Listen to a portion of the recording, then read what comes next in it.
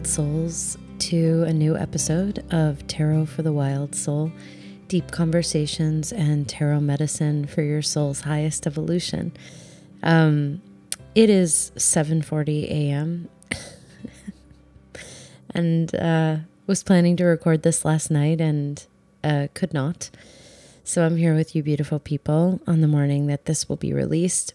If you're hearing crazy noise, which I hope you're not, because these microphones are supposed to be good. That's my neighbor showering.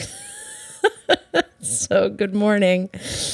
I also just realized that I've been saying the name of my podcast wrong on the last two episodes. I think I've been saying soul medicine for your highest evolution instead of tarot medicine. And even now I'm unsure if I'm right or wrong today, but it's flexible, just like everything else. But I did just remember that or think of that. It's hilarious.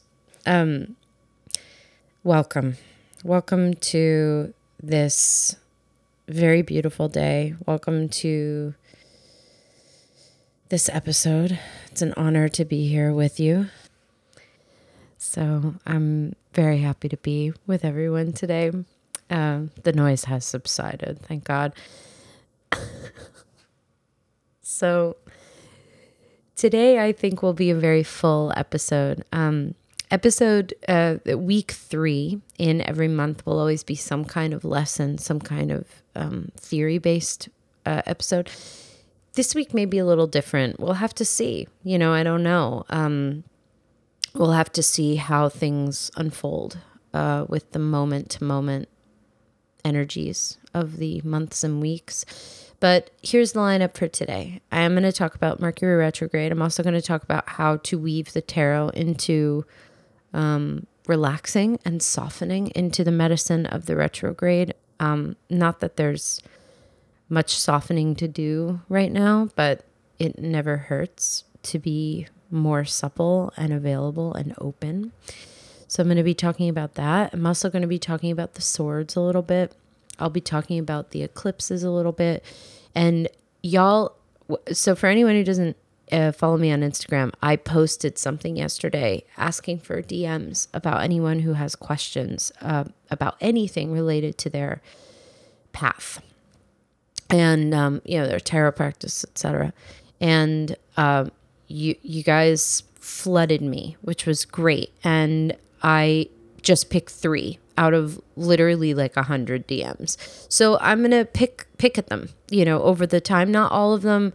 Some of them are more personal questions, and that's not, I will honor you by not sharing that. And I will also choose to keep everyone anonymous today. I didn't really qualify that, but I'm just going to share the question and share my answer. So there'll be like a teeny little Q&A portion. Hopefully that's interesting to you guys. But the first thing that has to be spoken about is Charlottesville. So I want to take this opportunity to share my deep support for everyone who showed up at Charlottesville in support of saying fuck you to Nazism, to racism, to transphobia, to homophobia. I am a proud, very flawed, ever-learning ally, and want to name that right off the bat, not for anything other than to state, because words are important right now. And sharing where we're at is really important right now. And Charlottesville and everything about the undercurrent of it has everything to do with the retrograde right now. And frankly, even if it didn't, it deserves a place on this episode. So standing with the right side of history, standing with the honoring of the root system of literally thousands of years of colonialism and racism and oppression and Nazism is part of what is important for me to share publicly. And that seems like a no-brainer, but there was a lot of it that I didn't see, and a lot of deep grief that I saw expressed with my friends who are both people of color and not. So I would share to anyone who is white or white identifying, you don't need to have the perfect words to share that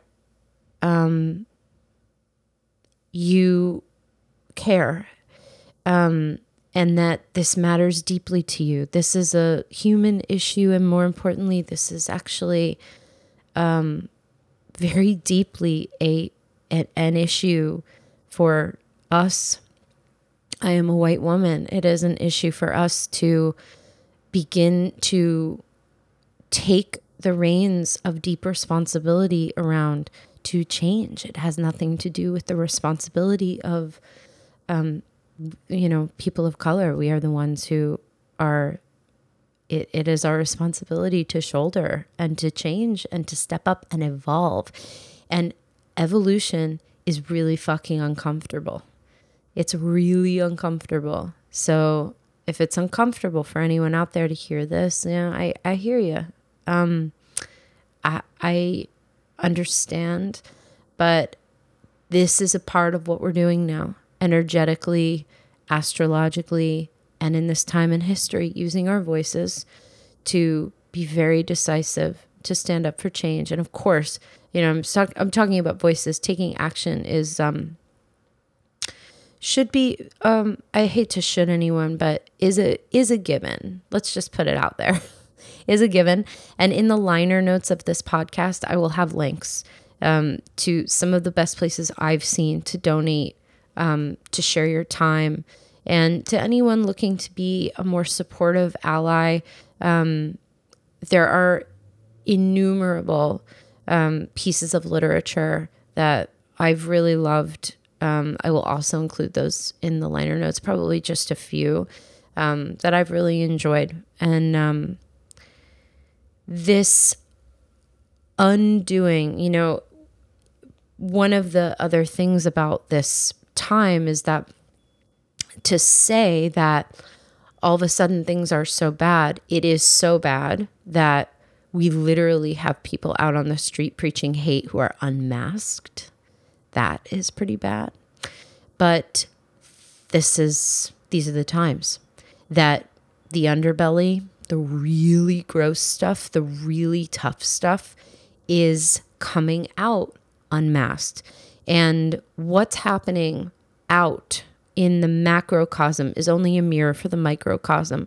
And this is our opportunity, and I'm speaking to everyone, but this is our opportunity, everyone's in their own way, in their own collective and individual way, to not be afraid anymore, to honor where in our lives we've been masking something that was a deep shadow, where in our lives we have not stood up in service, where in our lives we've been blind or, not of service or hurting someone, and allowing ourselves to process that so that we can be available to stand up and speak our truth and not allow the experience of trauma, like unprocessed trauma. And, that's a whole ball game, but I'm talking about a trauma within us, not necessarily a trauma inflicted onto us. It's a different kind of thread of trauma that I'm talking about. To be able to look at our own personal blocks, barriers, traumas, and simply not allow them to stop us anymore from being present. Present. Because what we're talking about is presence. So there's so much to say about this. And that probably wasn't the most eloquent thing in the world, but I have to say, something from my heart and for anyone listening to this podcast, because if anyone, this is an issue that is the whole planet. And for me to keep it like light and pretty, and that's not my style. So imperfect perhaps, but honoring it, and will continue to honor when things arise in the unfolding of the times that are necessitous to being in alignment with reality and what's going on. So I mentioned that Charlottesville has everything to do with Mercury retrograde. I'm going to put a pin in that and come back to it, because it is, and by the way, that's not to say that I'm parlaying this immensely sad and really horrifying event into some astrological, whatever, dance or something. But truly, it is in deep relationship with it, and can be used for deep information and deep activism, which is what I want to talk about. And before I do that, I'm going to take a sip of my iced coffee. There will be a few of those this morning. Okay. Mercury station retrograde on August 12th. So the unfolding of all of this with Charlottesville happened around the same time. That's not an accident. There's a lot to be said with that.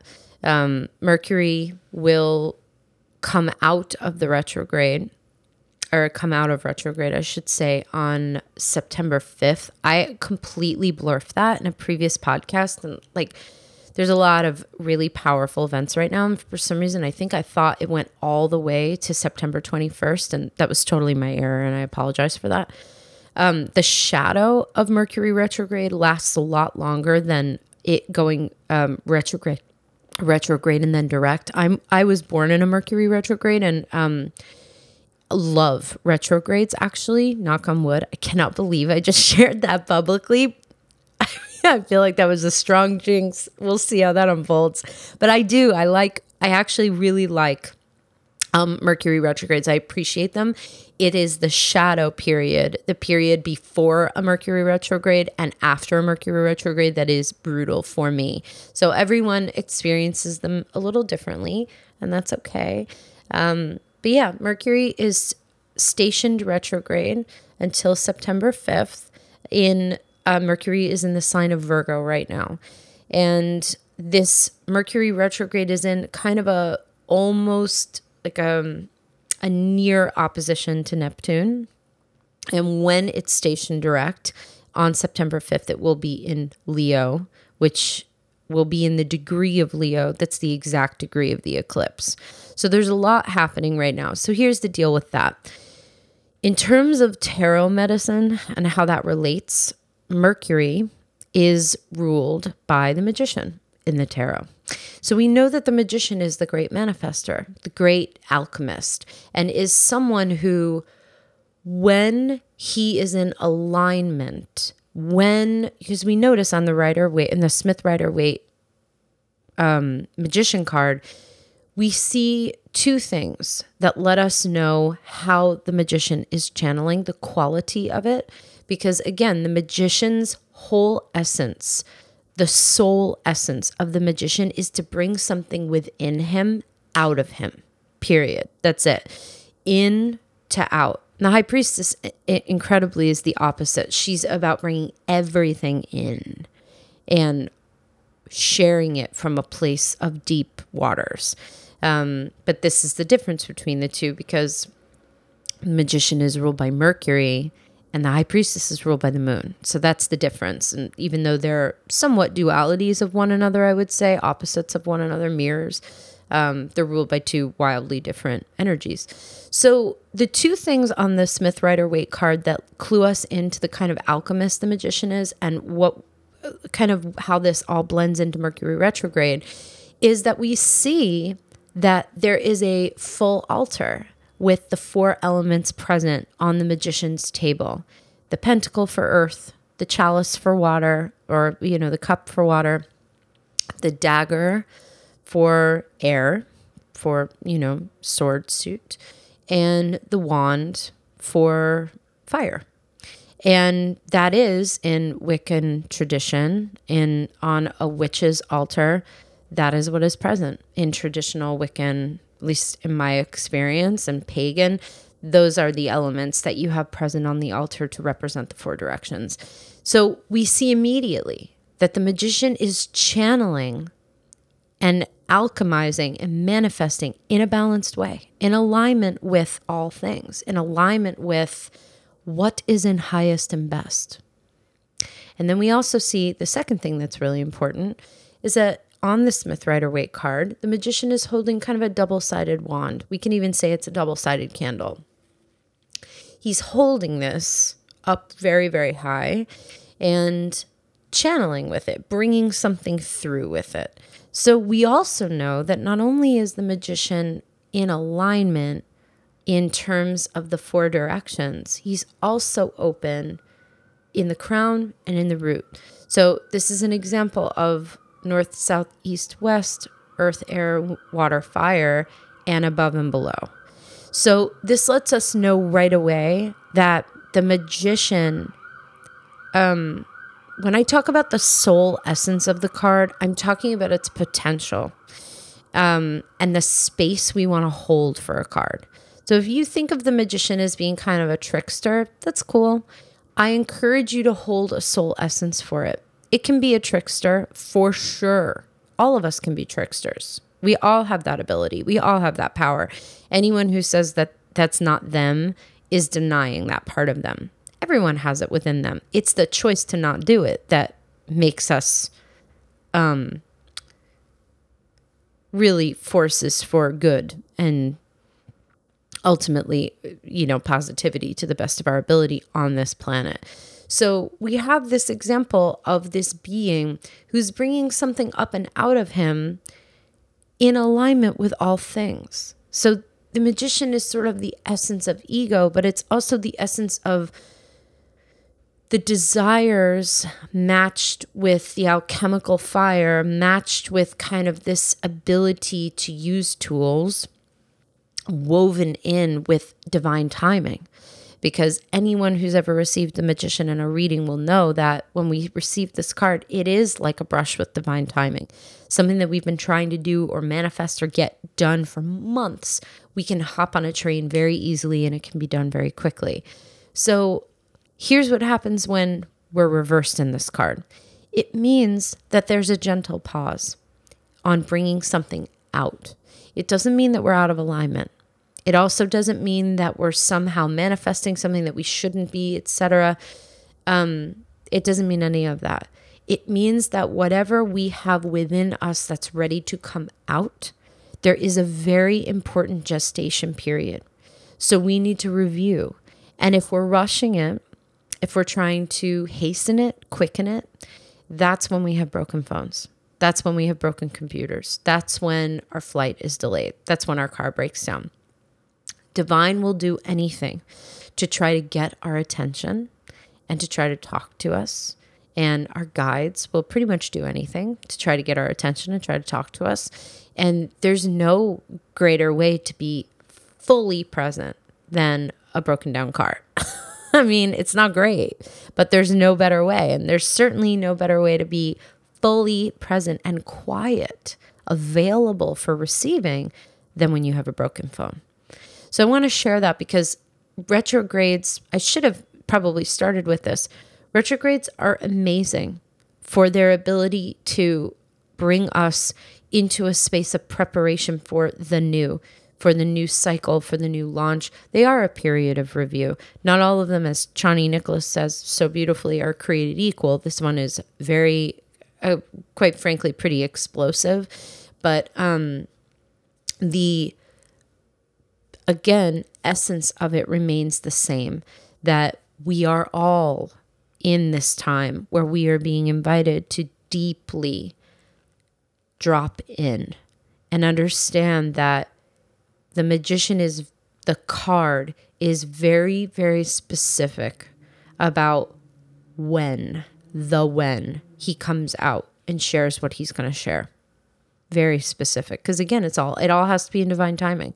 The magician can't do anything out of divine timing. So when we have a reversal, a couple different things are happening. It's cluing us in that we're trying to move into something out of divine timing. And by the way, that doesn't represent an evil. It represents a humanness that's completely worthy of our compassion and our sympathy and our understanding. It's just a question of gently recentering. And typically we know this because nothing will work. Things don't connect. People don't email us back. Things aren't happening. If that's happening to you around anything right now or has been, this is sort of the magician working in your life, letting you know like, hey, it's not time right now. So how we work with a magician reversed is that we let ourselves get a little quieter, get a little bit more tuned in. We let ourselves rest a little more. And by the way, that doesn't mean laziness. That means literally rest. And in the sign of Virgo, which this is in, Virgo is ruled by the Hermit. So once again, we have this, it goes back to the first episode of this podcast, like activation through incubation. There is a gentle mix of both. There is nothing gentle about it. Very powerful mix of both things. There's a lot of activation and a lot of waking up right now, and there's a lot of incubation, and both of those things are necessary. And Virgo, being the sign of details and organization and specificity, is also the great corn mother, is also the deep nourisher. She's the earth mother, the old, beautiful, wise crone woman. That is Virgo, holding that. Now, what happens when we have that essence of kind of older, more wise, like a little bit more time, a little bit more attention to detail? When Virgo is sort of out of balance, she becomes like the old woman in the red shoes in that story, sort of stripped of soul, kind of stripped, like really tight. Everything has to be brand new. There's no real room for wildness and creativity. And that's something we want to look at here. Where is our relationship to the sensual, to the physical, to this body, to using this body, to being imperfect with this body, to using our voices, to using our bodies, to stepping out, to staying still? Where are we in that? That's all what we want to look at. Where is our relationship to stepping up or staying still? And that's the important thing, stepping up or staying still. And, there's a lot to glean right now as well. So for as much as we're wanting and needing to speak out and to share, just as much time needs to be spent consuming. And when we're not consuming, reflecting and restoring. It's crucial. The most important force for change on this planet across the board, for the environment, everything, is personal responsibility, period. Looking at, I've spoken about this before, looking at where are the waters in you? Where are the beliefs in you? Where are the prejudices in you, in us, in myself? It is wildly important right now to be very clear on that. And the hermit is the person, is the archetype, I should say, that helps us figure that out. In the end, hermit is the great pause of the tarot. Truly, we can't really, again, like Magician Reversed, we can't really move in this card. It's a time to go in the cave and listen to the elder. So that's a really strange mix with such a time of combustion and a need for activism. There has to be both. This is how really the times are different now than they were before. We are actually, my teacher says we are actually shedding the shadow completely, not warring against it, but actually dropping it completely.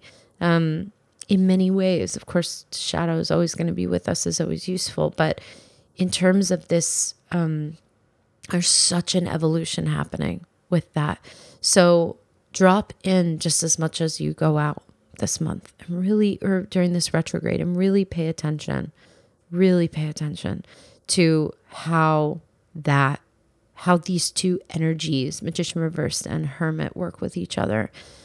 And, the other thing that's going on right now too is that with this Mercury retrograde in a sort of opposition, basically in opposition to Neptune. Neptune has two tarot rulings. The first is Neptune's related to Pisces. So of course that has to do with the moon card. It also has to do with the Hangman. The moon and the Hangman are two cards that have to do with hanging out in the unknown and being cool with it. And they're typically very painful because both of them have to do with a big, huge shredding and shedding of some kind of old ghost, of some kind of ego. The Hangman is really the preparation for a sacred death in a great way. It's a time when we're kind of reviewing, and when we're ready for death, sometimes the brain can play certain things over and over again. Sometimes we can, we bargain with ourselves, right? About all these different kinds of forms of discomfort. Again, this is about stabilizing in the midst of that, rooting down very deeply and showing up in however we can, in whatever way we can, in a very important way. So having said that, it's really important in this retrograde to be aware, awake, willing to be imperfect, willing to use our words, because, and this is really kind of the, ultimately the point of me sharing all this. What we do, what we say, what we commit to, and what we align ourselves with is, has ripple effects for maybe hundreds of years after this retrograde period.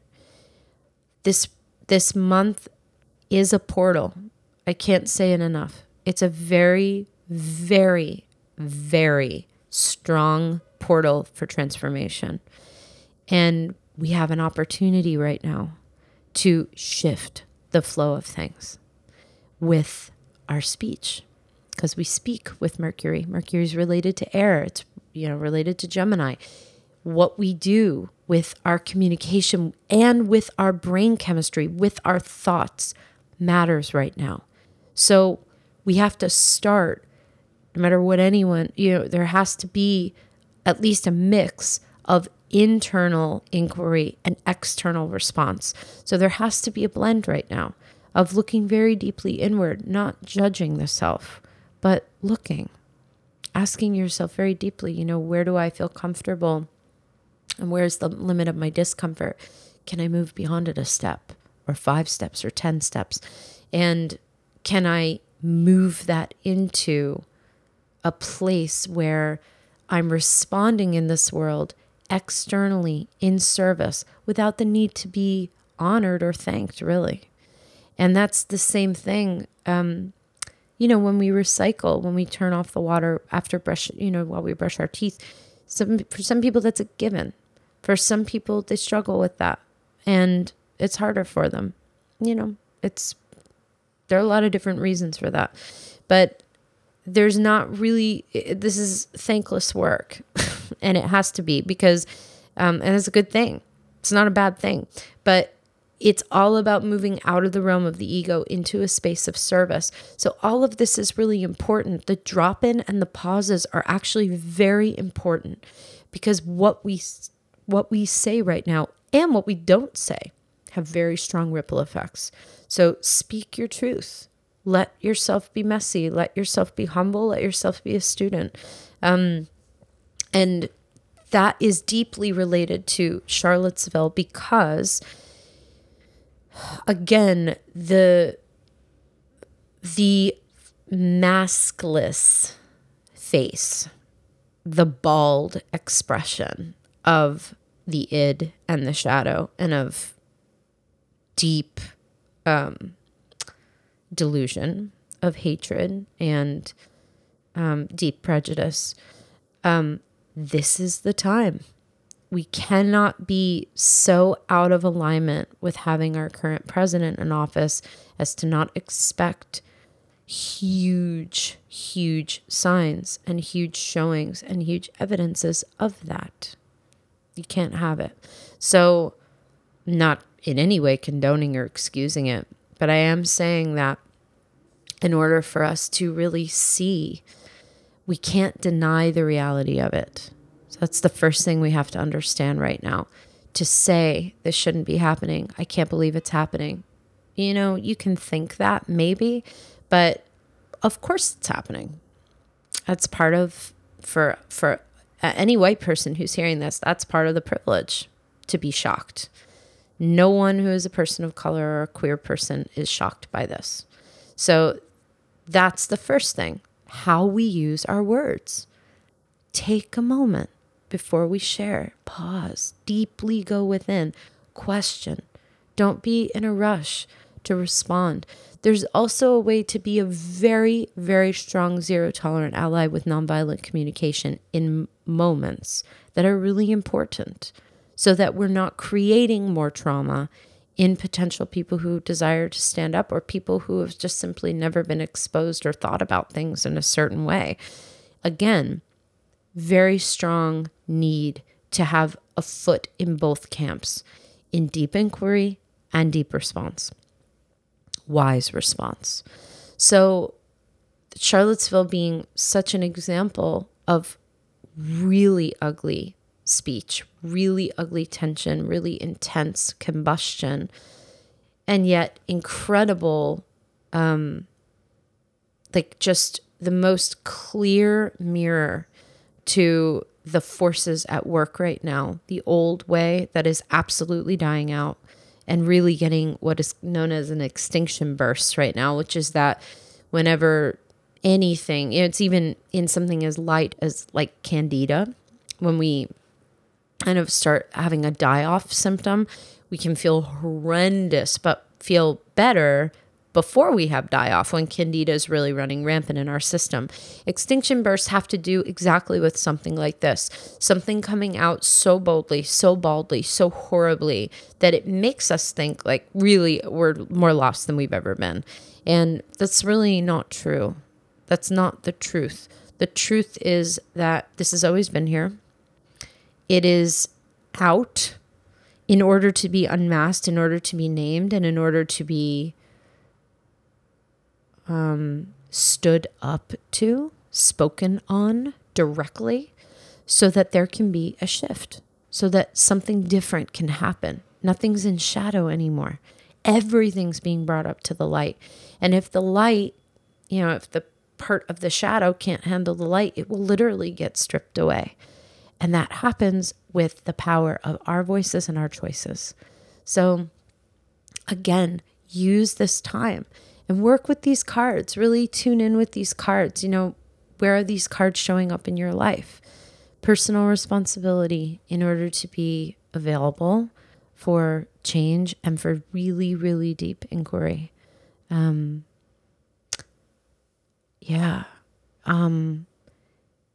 Guilt and shame are not really helpful anymore. I'm not saying that those aren't really safe and okay things to feel, but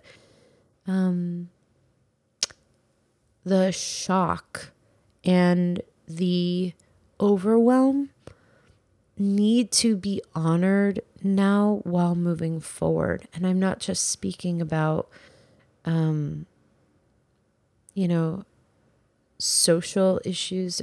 Really, this is a complete human rights issue. It's not a social issue. That's way too limited for Charlottesville, but environmentally, we are available to start taking personal responsibility.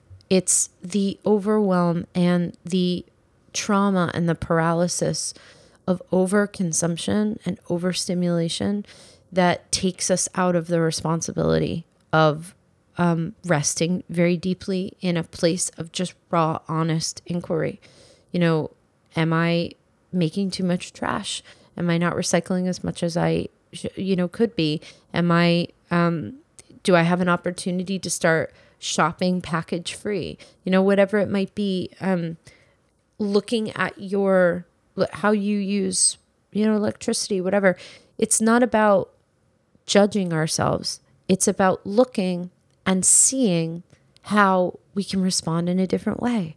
And that's part of the review of this Mercury retrograde. It's both about the individual experience, because for some of us, this is, for most of us, this is coming up both collectively and individually, and both of them have to do with the collective and the individual. So for example, this Mercury retrograde for you could be both about how to stand up as a better steward and ally to the people of this world and of this country and of the planet, of the health of the planet. And it could also be about a really special and sacred retreat that you really want to do and that you've been working on and, investing in. And, it means a lot to you. Your heart is in it very deeply. This retrograde will both be about supporting the divine timing of that retreat and supporting both the eventual coming out of that retreat and the processing of it. And it will support the inquiry around allyship and stewardship and support so that we can come up and out in a different way. So a lot of complex things and a lot of combustion, obviously. This is Leo season as well. It's very intense. And all of this is in preparation for the eclipse, really all of it, which is, literally transformative in the most profound of ways. And I will talk about that more the next time we meet. I'll have something more to say about that. And I think that's all I have to say. Hopefully that was useful and helpful. Just a different way to look at this. Really important now in these times more than ever before. Personal responsibility and the wisdom to not respond from pain and fear, but from a desire to show up in our values, to take action for a sense of peace and equanimity. And sometimes that means a middle way. Sometimes that's a more discordant, contractive, or really not contractive, but discordant way. So there will be moments where both will be correct. And there will be moments where one will be the path of alignment or the other. And again, it's just a matter one step at a time. But begin with opening the throat and really tuning in with what is my truth right now? What's my truth in this time of history? What's my truth on this planet, my service? Really important time. It's been important times for a while, but this is a moment where things really start being able to change. What we say matters. What we do now matters. The ripple effects of it are very strong. We need to dive really deeply and step forward and speak when it is in alignment. And if we're willing to do that, if we're willing to be courageous and bold and speak our truth and deeply examine our traumas and our privileges and our belief systems, no matter where we come from, we will be the force for change that we all agreed to be by incarnating during this time on the planet. Which leads me, I'm just going to speak about the swords very gently because they're the air suit and because we're in Mercury retrograde. I thought that this was perfect. I'm not going to talk about the sword cards, which you might be thinking like, why the fuck say anything if you're not going to talk about the physical cards? Sorry, another coffee sip. I'm not going to talk about the cards because that'll take 1,000 years. And because if you want to go into detail with me, we can do that off of the podcast. If I talk about cards in depth, I'll talk about them probably like one or two on the podcast. But if I talk about a suit, maybe later we'll go back to other cards. But this is, an overview and not necessarily always a deep dive into theory. And today it'll be a little bit less of a deep dive into all 10, really all 14 cards in the suit. But it'll be like a little overview, and I think it'll be helpful. So I am a reader of tarot who has not ever really been taught. I've been doing it for 21 years and have read everything there is to read and continue to read everything. I'm an eternal student, but I am also a channel and an intuitive, and I'm also a student of my teacher's lineage, which is incredible. Her name is Michelle Sine, and that is all kind of a braid of where my teacher does not teach tarot. She's just a very deep mentor. You can look her up by name if you want. Her name is Michelle Sine. And she, part of all of it, my education in holistic trauma care and my education in tarot for the last 2 decades, my experience as a reader, my 2-year anniversary. Remember, I couldn't remember whether it was 2 or 3 years that I'd been without a job. It's been 2 as of yesterday, and had been doing it for many years before that. All of it is a braid and a weaving known as soul tarot, which is sort of the way I offer tarot to people to consider. So the way that I view the sword suit is really different from other people, but I want to share it because I think it's important. And I think the swords are the absolute most misunderstood aspects of the tarot. They're the parts of the tarot that I get asked the most about. No one needs to be afraid of the swords. The truth of the sword suit is that they are here, all of them, to help us master our brain chemistry. So here's the deal with that. Feelings are not always facts. Some of you may know that, some of you may not. My teacher says this, the Dalai Lama says this, Tara Brach says this. This is not new. Feelings are not facts. Not necessarily. We don't have to believe them if they arise for us. In fact, how we evolve, and it is all about evolution right now, baby, because evolution is uncomfortable. It requires us to move out of our comfort zone. It requires us to grow beyond our circumstances. This is all about evolution right now, which is why it's important to honor the discomfort we may feel around the times in whatever capacity we're experiencing them, and yet step forward anyway with our truth and with our words and with our actions. All of that is really important, period. That's the first thing to understand about these times and both the gifts that the sword suit offers, because the sword suit is a very misunderstood ally. The swords are actually here to help us evolve out of brain chemistry traps that keep us from evolving and expanding. The brain and the primal nervous system has one operative: to keep us alive, period. Being in what keeps us alive is very often related to the limiting behavior that we were exposed to, where we grew up, our family lineage, our traumas, behaviors, certain thresholds of receiving or of love that were passed down to us. All those are considered safe for the brain.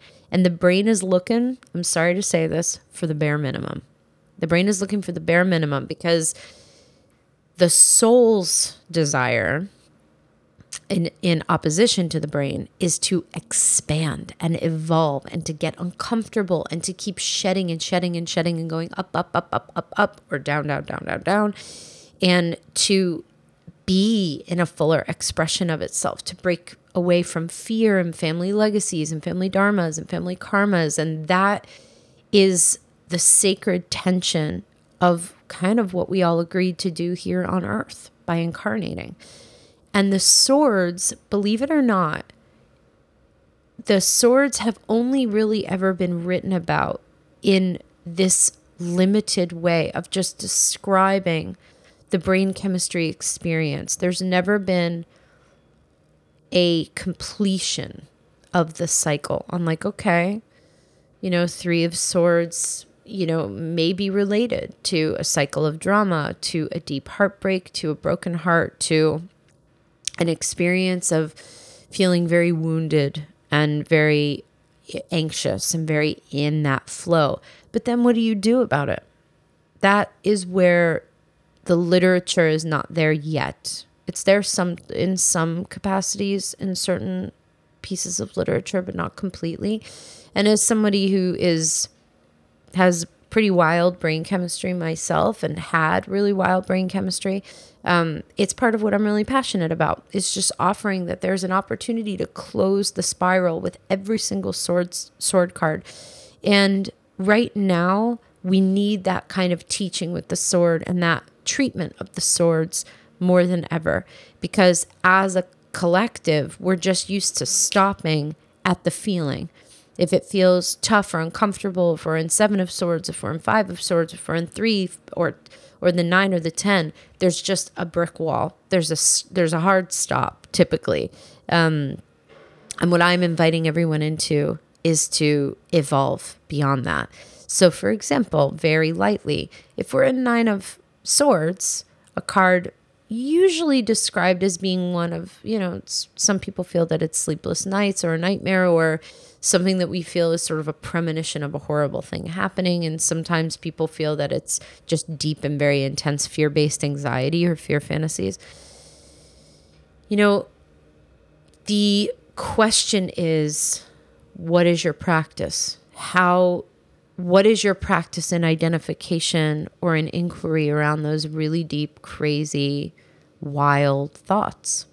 Where is that? What are your tools?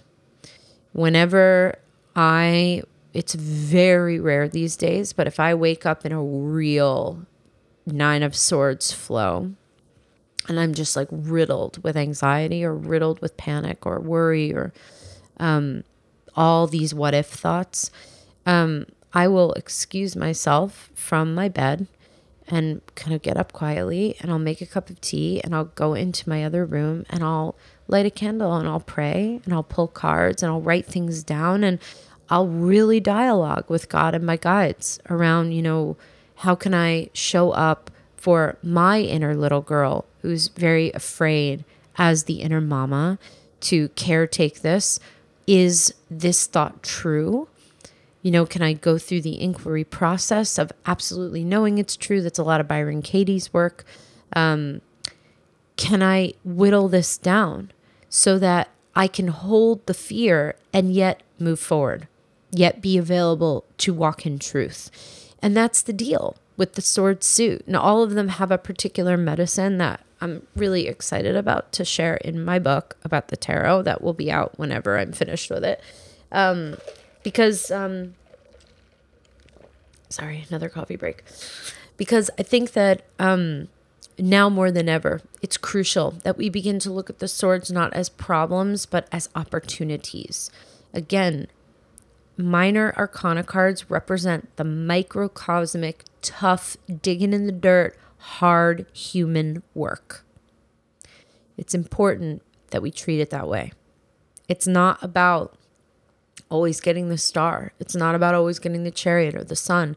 It's about viewing these really deep cards as opportunities and maybe inconvenient cards as opportunities. So I encourage everyone this week to journal, to put out all of your sword cards and not take their descriptions at face value so much. When you get a sword card, if you pull one in your daily draw, this is my advice to anyone. It sounds a little goofy, but it will really help. I promise you. What I encourage everyone to do who's learning tarot, trying to teach themselves, is to if you pull a sword card or a card that you don't understand, to get excited, first of all, even if it's shitty, and be like, okay, great, I'm ready to learn. Tune up with your guides, even if you feel like you don't know, quote, how to talk to them or whatever. You don't need to know the how to do it. Just have the intention. Be willing, as my teacher says. You can just choose willingness. So tune in with your guides or with your higher self if you're not down with that. And just say, you know, I want to be taught. I want to be on a deep, I want to have a really deep training session with this card today. And I want to understand how this shows up, how it feels to be in this card, what the medicine of this card is, what I'm learning from it. And you can ask those questions and pull different cards, but really you want to commit yourself to a deep study and not be afraid, because any fear that we look deeply in the eyes at becomes a deep ally to us. Because fear is always here to teach us something, always here to teach us something.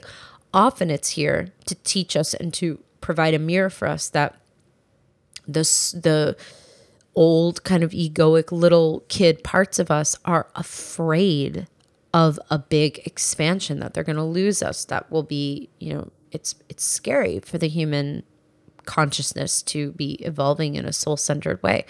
So very often old fears kind of have to do with that very thing, that they have to do with just giving us a heads up, like, yeah, okay, you're scared. Cool. I can hold space for that compassionately while also stepping the fuck forward into what I'm doing. So I would love to encourage everyone to explore that this week. And really, like, forever. You don't need to do it this week. But the sword suit is really important and is, I think, crucial in terms of the energy of the suit to, you know, really expanding as a collective past our ideas of the importance of, the limitations, right, of fear and how we may feel like we have to stop or pause, or sometimes we do in great fear, but it's how we use the pause that really matters. So that's all I want to say about it right now. I'll go through other sword cards. I promise you I will. But for this moment, I kind of want to kick it with some questions really quickly. And they're quickies, so I won't keep you too much longer. And hopefully this served. You definitely let me know your gentle feedback. I'm not available for mean things. No one has been mean thus far. I'm not available for it. But if you have gentle feedback, constructive or not, I'm very happy to hear that. So thank you. Okay, so the first question I got was from a lovely person on Instagram, and I'm not going to say names, but maybe I will later, but I didn't qualify that with anyone, so I'm just going to play it safe and not say names. So this person writes, "Hi, Lindsay, I have a question. What is a good starter tarot deck?" So that's I would say the Smith Rider Waite. That's actually not my deck. My deck is the Mother Piece.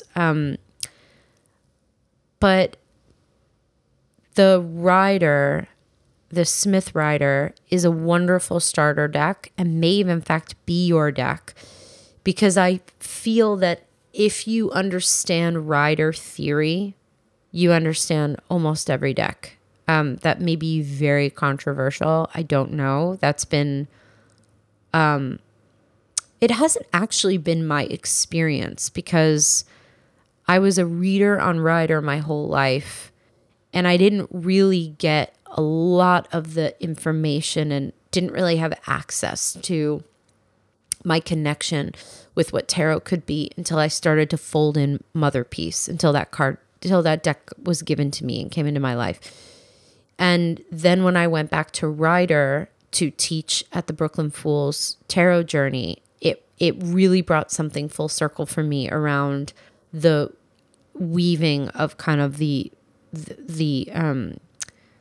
older deck. Obviously Rider is timeless and classic and beautiful and important for a reason. So I usually tell people Smith Rider Waite because it's a wonderful deck, period, but an ideal starter deck because if you really understand the theory, really any deck will unlock for you.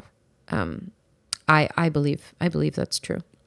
And that's an aside, but to anyone who really wants to deepen their knowledge of the tarot, just study. And some people might have different things to say. I think that to really step forward with your own flavor of tarot, there has to be a healthy mix of really committed study of everything you can get your hands on. And of course, questioning all of it, including what you're hearing here today. And practicing, like actually putting applications to it, because tarot is a practically applicated tool. Like you have to use it in order to get it, to understand it, to make connections with it. So there has to be a mix always of using it and learning about it, reflecting on it, going by. I'm doing that all the time, even though I'm a very booked up lady. So yeah, I hope that helps. Smith Rider Waite. So someone else asked about reversals and the unexpected ways they manifest. So this person said, I got the 5 of Swords reversed in my deck this year. In terms of reading for this month, I'm sorry, I'm like on air and I'm like pausing to read this question. It was worded a little, it's not in a way that, it was worded very impassionately, so it's a little harder to read it. So this person asks 3 really important questions. Essentially, she asks about reversals and the unexpected ways they manifest, and what do you do when you do not want to believe your cards? How do you not give in to the fear of the lessons that await you? I mean, that's a great question. I may actually stop with that one. I had a third one, but I may do that one later in another episode. Sorry, everybody. Okay. Here are Lindsay's views on reversals. Reversals are great and often are not as crunchy as we think. In fact, I believe that most of the time when we're in a card that's typically a little bit more thunderous, like the Tower or the Devil or 9 of Swords or 10 of Swords, when we get the card reversed, it can often mean that the intensity of the card is softened, or that we're actually moving out of the card, or that we have an awareness enough of what's going on with the card to have an arm's length on the identification of it. That's always what's been channeled to me from my guides, and it has resonated in the many, many readings I've given. So I encourage you to look at, because here's the deal. If we're viewing the tarot in a truly soul-centered, evolutionarily driven way, which is really the deal here on Earth, that's a reflection. This life has nothing to do with fair or unfair, good, bad, right, wrong. Nothing. It has to do with evolution and us doing what we agreed to come here to do, to be an expression, a force for love, a force for leaving, a very deep, lasting mark on our willingness to evolve. And sometimes, in order to be our full expression of what we came here to be on Earth, there is suffering. Sometimes. That's been true of my life and true of many of the people that I've seen. And we got to look at the tarot the same way, because the tarot can't be different from life. The tarot can't be, this is good, this is bad. The reversal is bad, the right side up is good. Because there are many things in this life that are similar to a quasi-reversal that bring a deep medicine. It's about stepping away from the ego identification that right side up is good, reversal is bad. That kind of envelops us into this whole new way of viewing them. So that's the first thing, is that you want to ask every single card that you get reverse or right side up, what is the medicine and what is this inviting me into? Everything is an invitation. That's part of Soul Tarot. Everything in this life is an invitation. And everything, as my teacher says, is either inviting us up or it's inviting us down. And we get to choose, are we going to go up with this or are we going to go down with this? So with the reversals just provide a different flavor on the right side up version of the card. So the right side up version of the card is like, usually I use the example of a chicken, but is like a cup of coffee. And the reversal is like a cup of coffee with milk, or it's coffee with syrup, or it's coffee with flavoring, or it's cold coffee or hot coffee. It represents a different quality that the coffee can take on. And that's true of life too. So it's not like we go from sickness to health. It's not like we go from bad to good. It's that we go from, in the sun card, let's say, an invitation into deep illumination and clarity and insight, which is the right side up interpretation. And it's honestly not a card that I feel is really connected with joy as much as people think it is, because I've been in the sun card a lot and I don't feel happy. It's really about seeing and coming out of a passage of darkness. And the reversal is not that the sun isn't shining. It's that we're learning to trust the sun. We're learning to trust the light. After someone's been at war, if they've been hiding in the bunker, if someone tells them like, hey, war is over, come out of the bunker, they're probably not going to fly out of the bunker. Human nature has shown us that most likely we're going to have some reservations. So it's about honoring that trust in the light. And it's the same thing with the star. The star is a deep invitation into trauma healing and softening to divine and opening the heart and clearing, crying, cleansing. When reversed, it's not like we're ignoring that. It's not like we're disconnected from divine. It's that it might feel harder to make that connection. Or we might know that we have a huge cry or we really need a break and we just don't know how to take it. It's like being on the highway and being in traffic and you can't quite merge over to the exit lane. So you're just like stuck, going longer than you would normally do because no one will let you over, and of course we are in all of those cars. So the reversal, we just want to look at it from a real soul-centered way and just breathe and be like, okay, cool. Now for this person, they mentioned getting 5 of Swords reversed. 5 of Swords reversed is actually a lot nicer and more gentle in my experience than the 5 of Swords. So whoever got that, it's partially meaning that you're moving out of an old cycle of deep identification, making choices that, eventually hurt, making gambles that don't pay off. It's about moving out of that with ease and grace and about really seeing like, whoa, I see these patterns and these cycles and I'm moving out of that. And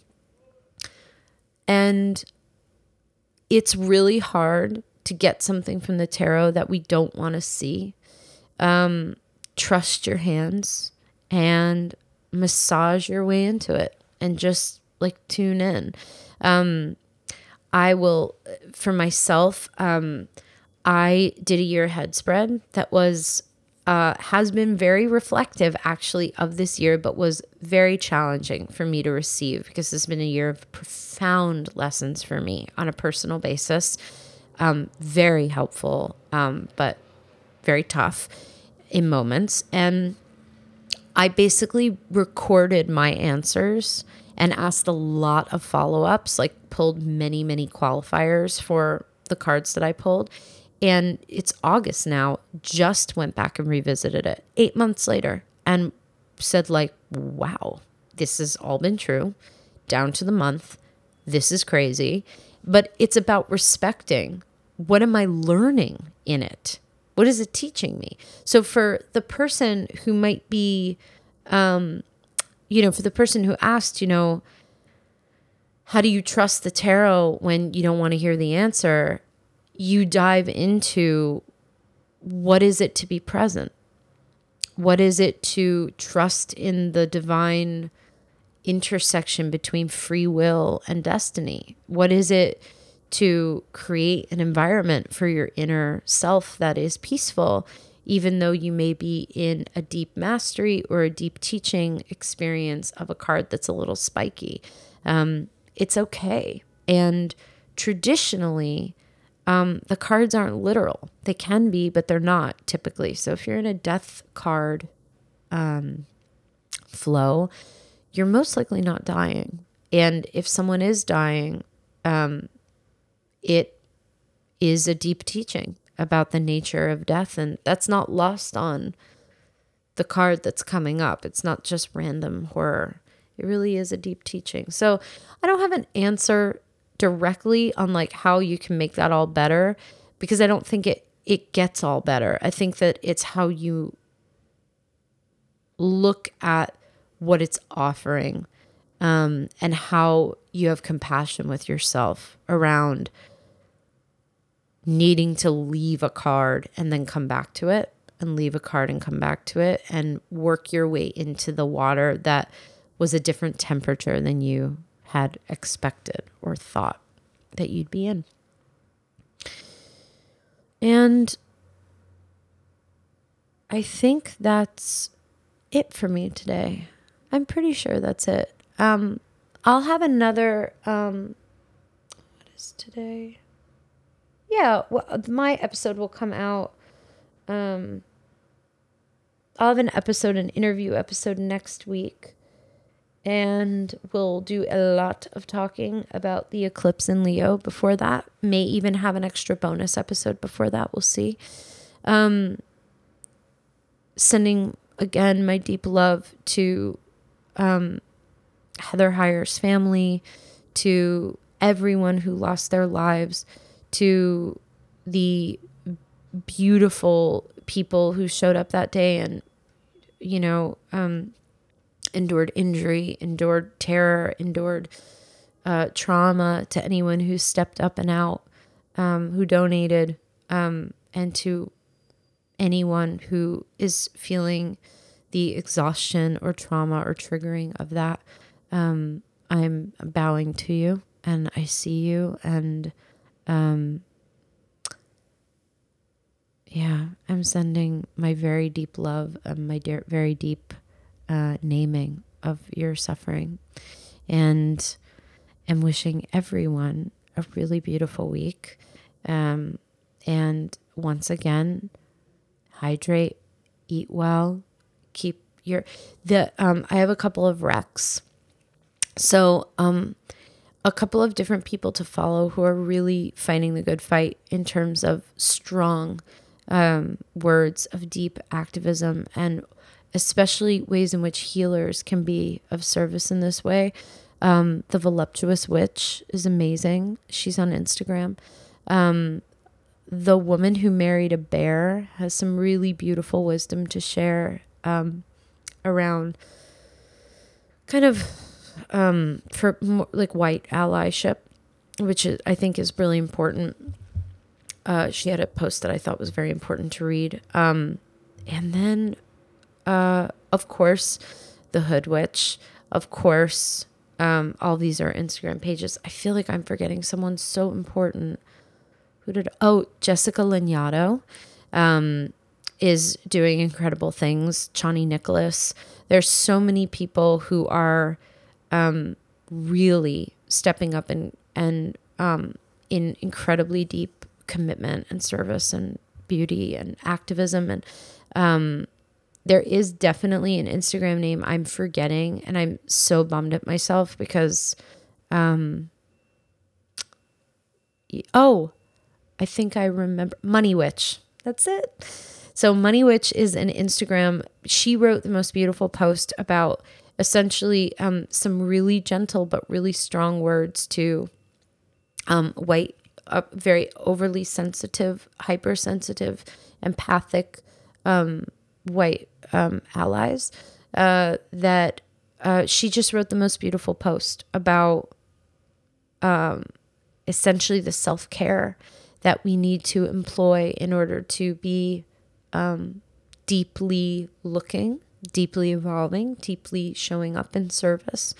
And I would say even beyond being allies for the force of deep shifts in racism, it's very important to read, period, because the tides are really turning with the idea of responding in a way that's in ease and grace. This is really a time to step out of our comfort zone and to respond from a place of truth while understanding and respecting that the nervous system is going to be really uncomfortable. And that's, I have deep compassion for that, but yet it's important to start talking about and thinking about and really reflecting on. So those are my people for y'all today. And yeah, thank you for listening. I hope this served. And I'm wishing everyone a really beautiful and peaceful and medicinal week leading up to the eclipse. Be really gentle with yourselves. And I'll see you next time. Bye-bye.